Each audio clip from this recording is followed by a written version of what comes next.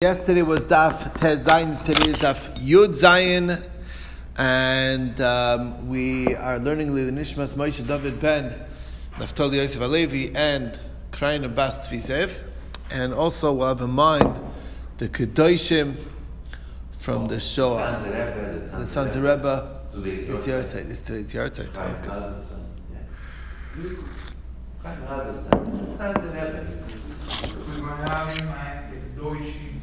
He said that.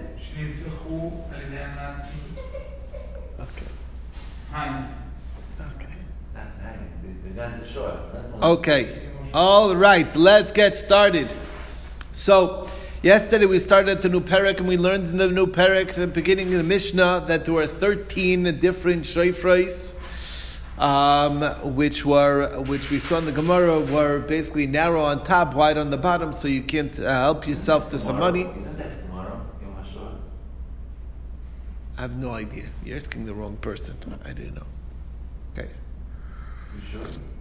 Positive? Write down except sofa? Okay. You're going to be right now. Okay. Yes. All right. Anyway, so there are 13 shofros and 13 tables in the Beis HaMikdash, and 13 times that they bowed down in the Beis HaMikdash. According to the house of Rabbi Gamliel and the house of Rav Chanan Yiskan HaKoyanim, there was an extra time because of the miracle that they realized that by the Dira Eitzim, where they have a tradition that's where the Aron was hidden. Okay. Anyway, so that's the story. Anyway, what happened was in the Beis HaMikdash that there was a story that the Kohen was busy with checking the wood, and he noticed one of the floor tiles was different than the rest, and he called his friend, and by the time they realized, he ended up dying, which was to them proof that this was not meant to be, it was meant to stay hidden, but that's their tradition where the Aaron was buried. I have a problem with the story. What? Why did the Heidish change the dialogue to bend it in? Why did they have to kill something? I know it was meant to be Istanis Khan, blah blah blah. But I'm saying why would you just flatten out or make it? Or he forgot it, or take these. It wasn't no. The point being is that you're supposed to know where it's buried, just not supposed to unbury it. So let him forget it. I'll let him forget it. Okay. When he wanted to reveal the gates. Yeah, right. Forgot. Why to kill the poor guy? It could be he anyway deserved the misa. That's all. I'm sure. That's what I'm saying. So okay. So kach. Yeah, you're asking Kasha and Maisa. That's right. Kasha and Maisa. It's a good question. Okay. Anyway, bottom line is that we mentioned that the shofars were bent, but they were narrow on top and wide on bottom, so that nobody could sneak money out of it. Now, there was a discussion regarding where was the Aron buried, so basically, one version is that which is obviously not like our Mishnah, was that the Aron went into Galus Bavel with Klal Yisrael. And there's a pasuk to that effect that sort of indicates that. Calls it Klei Chemdas Beis Hashem, which is the Aron. Now Rish Lakish says that it was buried in the Kodesh HaKadoshim, which is also not like our Mishnah. And he quotes a pasuk that way, that it never was seen outside. Never seen outside means it never left. So it's buried somewhere inside. Next we saw is the explanation according to our Mishnah that it was where the Kohen found it. A few different more details. He called his friend. They banged with a hammer, and then the fire came out, and that's how he died. Okay. There's an interesting pshat from Rabbi Yehuda ben Lakish, who says that there were two Aronos. So that's explains a lot of disparities in the text when you're dealing with more than one Aron. One held the Shivrei Luchos, one held the Luchos themselves. And basically, One stayed in the Oil Moed, never left, and the other one that went out to battle was the one that contained the Shivrei Luchais. That is Shitas Rabbi Yehuda ben Lakish. The Rabbanon brought down that it was only one aron, and it was, they took it out one time, and it ended up getting captured at that one time. Psukim do support the Rabbanon's position that there was only one aron. Who's going to save us? Miad halakim hadirim ha'ileh, something that we never have seen. So it sounds like the aron was not something that was out in battle. If they took it out wherever they went, it would have been seen. And the pasuk that supports Rabbi Yehuda ben Lakish, because it says, "Bring the aron halakim," and the aron was in Kiryas Yearim. It's a little strange. Obviously, there's more than one aron, fits very nicely. Now, the Gemara will explain what is other pshat. How did the Rabbanon explain bring the aron? So it's the aron that is a little chest that held the tzitz in it, and that's what it meant by aron. Another pasuk also supporting Rabbi Yehuda ben Lakish, the aron. Yisrael and Yehuda were sitting in Sukkos. Now, how could that be sitting in Sukkos if they're sitting in Tzion? The answer is that these two are very nice. I would explain it. However, how do the Rabbanon deal with that? They say what it means if the Sukkos is not in the city of Sukkos, but in a place that is in a temporary structure that's not permanent. And meaning, even though he was already in, it was not in its, at that juncture, they had not yet built the Beis HaMikdash. Now, once the aron was hidden, what was hidden together with it was the jug of the Tzitzanas Haman, the Tzleichas Shemen HaMishcha, the anointing oil, and the staff of Aaron, and also the chest with the holding from the gift of the Plishtim. Now, who hid the aron? It was King Yoshiyahu, based on his reading of the Sefer Dvarim, where it says that you should bring Yoelech Hashem Isachas Malkach Shatokim Alecha Al Gaish Al Yadata Tavabisacha. He realized that the exile is imminent, and therefore he went and hid it away, that it shouldn't go down, and that's what is indicated in the text. That's what he's saying. Put the Aron HaKodesh Babayis Hashem ben Shloima ben David Melech Yisrael, and Ein Lochem Masa B'Kotev, which means do not carry this out, because if it's going to be taken out to Golus, it's not going to make its way back so quickly. Next we got into the topic of the Pitim of the Shemen HaMishcha, and we said that there were 1,500 money of spices that was used in the production, and only 1 hin of oil, which is 12 lug of oil. It's not that much oil, and they would cook. According to Rameir, they actually cooked it in the oil, and the oil got infused with the smell, with the aroma of those spices, and that's what the Shemen HaMishcha was. That sheet is Rameir. Rabbi Yehuda says they used to boil it. They boiled these spices in water, put the oil on top, and the oil got infused with the steam from the steam of the of the spices, and that's how it got infused. And then afterwards they just they siphoned off the oil, and that was Shitas Rabbi Yehuda. Now, we did see that Rabbi Yehuda ber Eloi says that the Shemen HaMishcha that Moshe Rabbeinu made in the Midbar was full of Ma'aseh Nisim from beginning until the end, because if you do the math, 12 lug is not that much. 1,500 maneh of spices is a lot.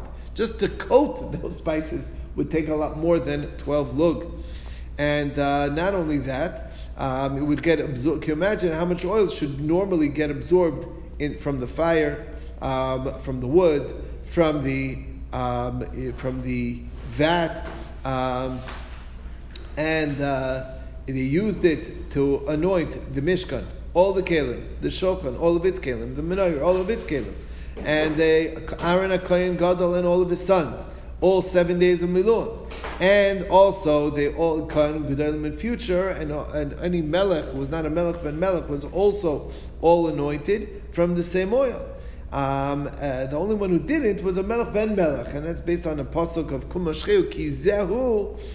This one needs Mashiach, not his son.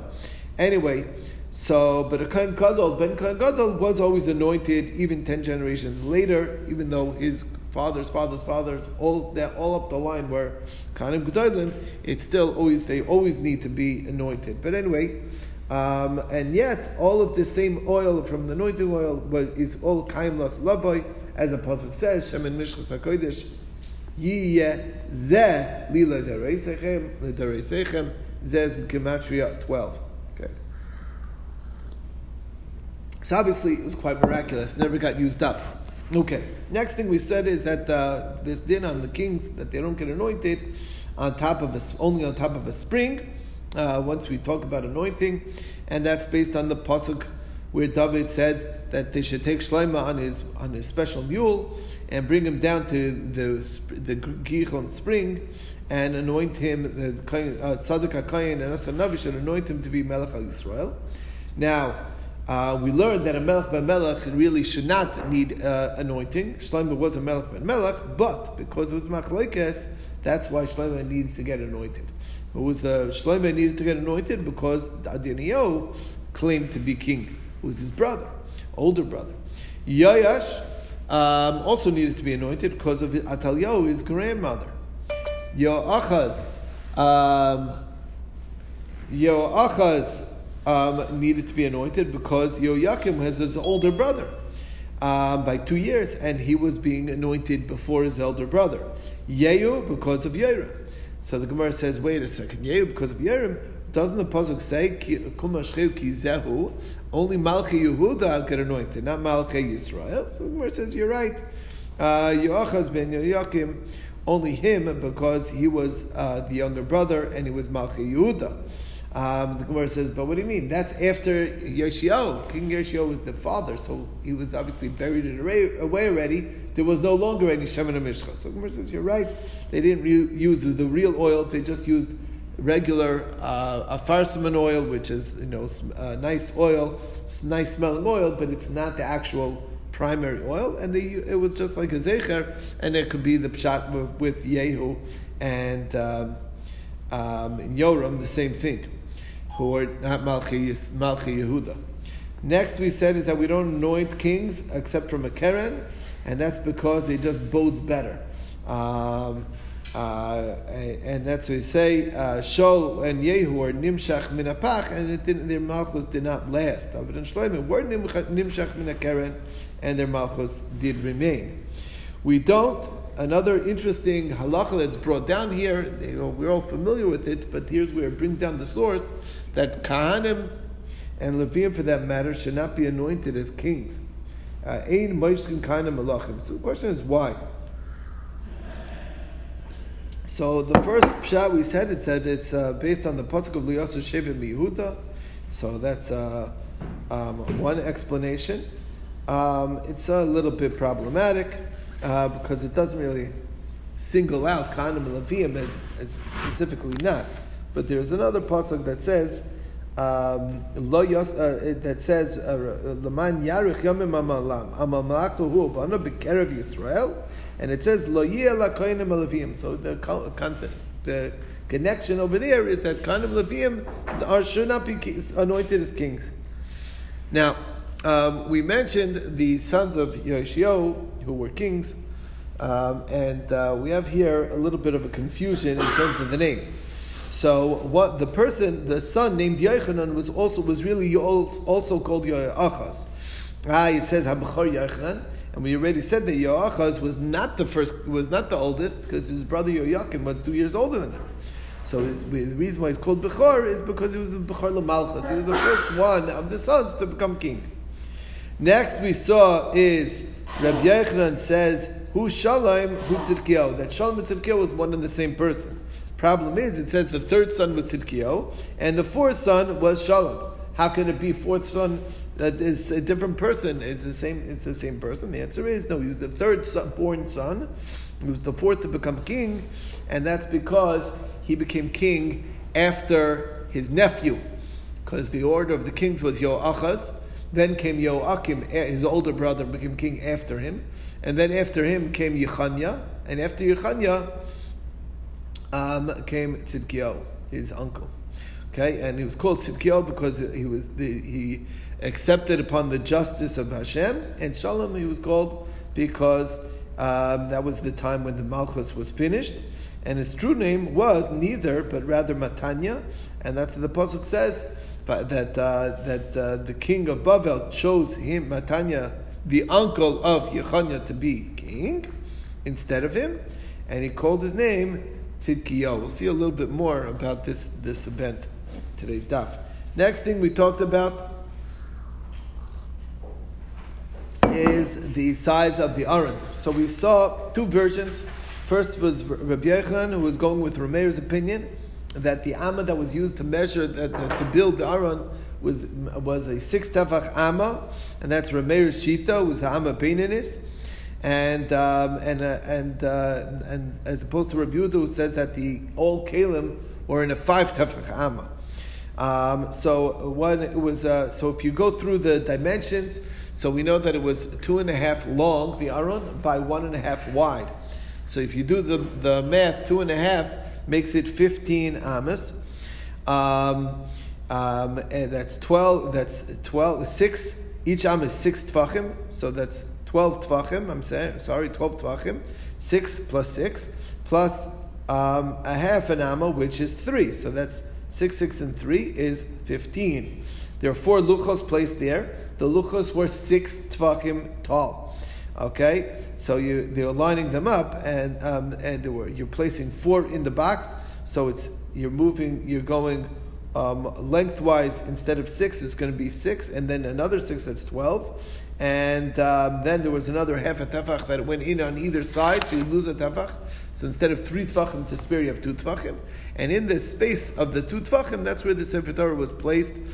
As far as the width goes, the width was 9 tefachim because that was an amma and a half.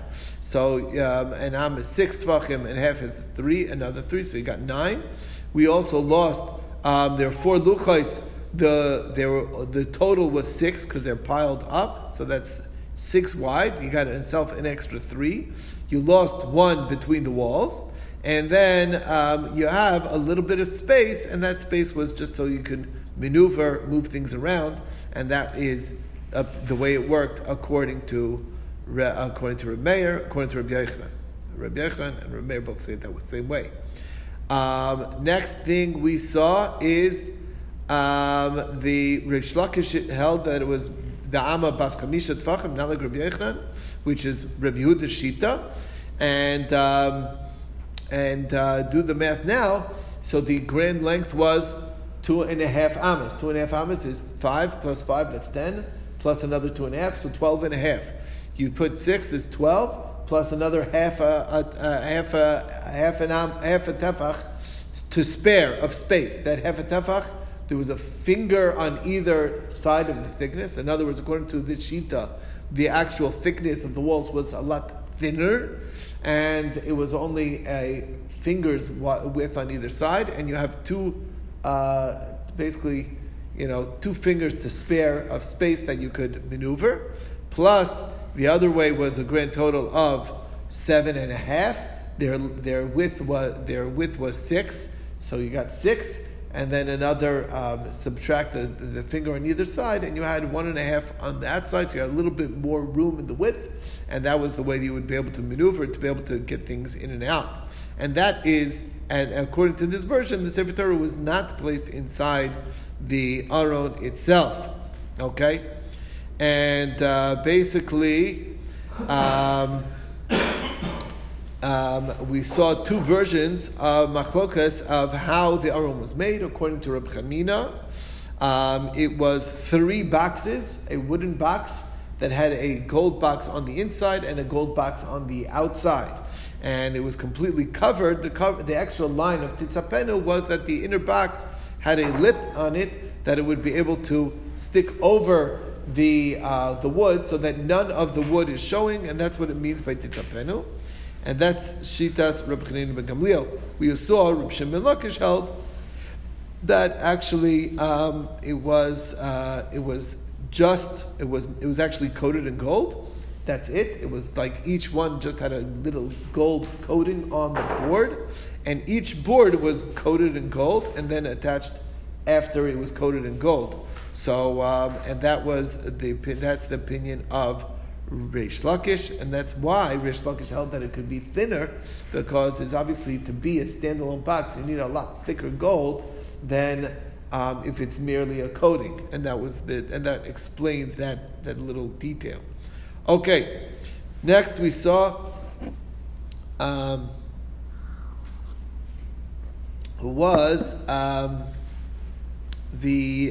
was written on the luchos.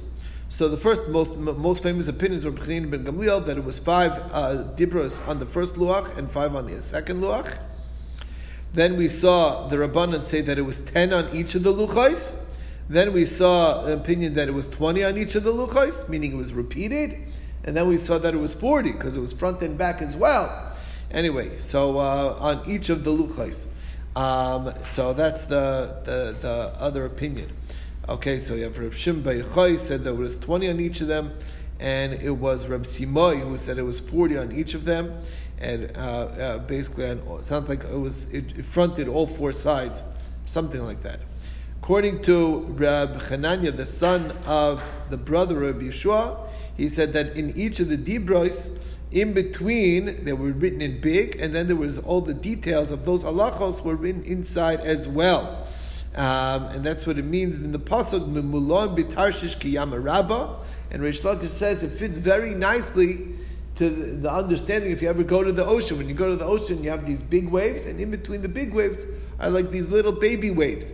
So those little baby waves is the same idea. It's like the major dibra, and then explaining it and details of it as is being put in between. There is a kasha the Gemara brought down according to Reb Meir, because the pasuk says L'kocha sefer haTorah zeh v'samtem oso mitzad ha'aron bris Hashem. Sounds like it was on the side, not inside. Okay. And that's it was placed in some type of box that was made on the outside of the aron, and that's where they put the Sefer Torah, a small gluska, gluskaya. I translated it not as a box, as like a container, a satchel, or something. Anyway, not sure what a gluska. What? A loaf of bread, right? But a gluska could mean like box. What? Bread box, right? It could be. Bigger than bread box. Okay. There is a pasuk that does support Rabbi Meir's understanding as well, because it says "V'nasatas kaporos al ha'aron milmala, ve'el ha'aron titenas ha'edos."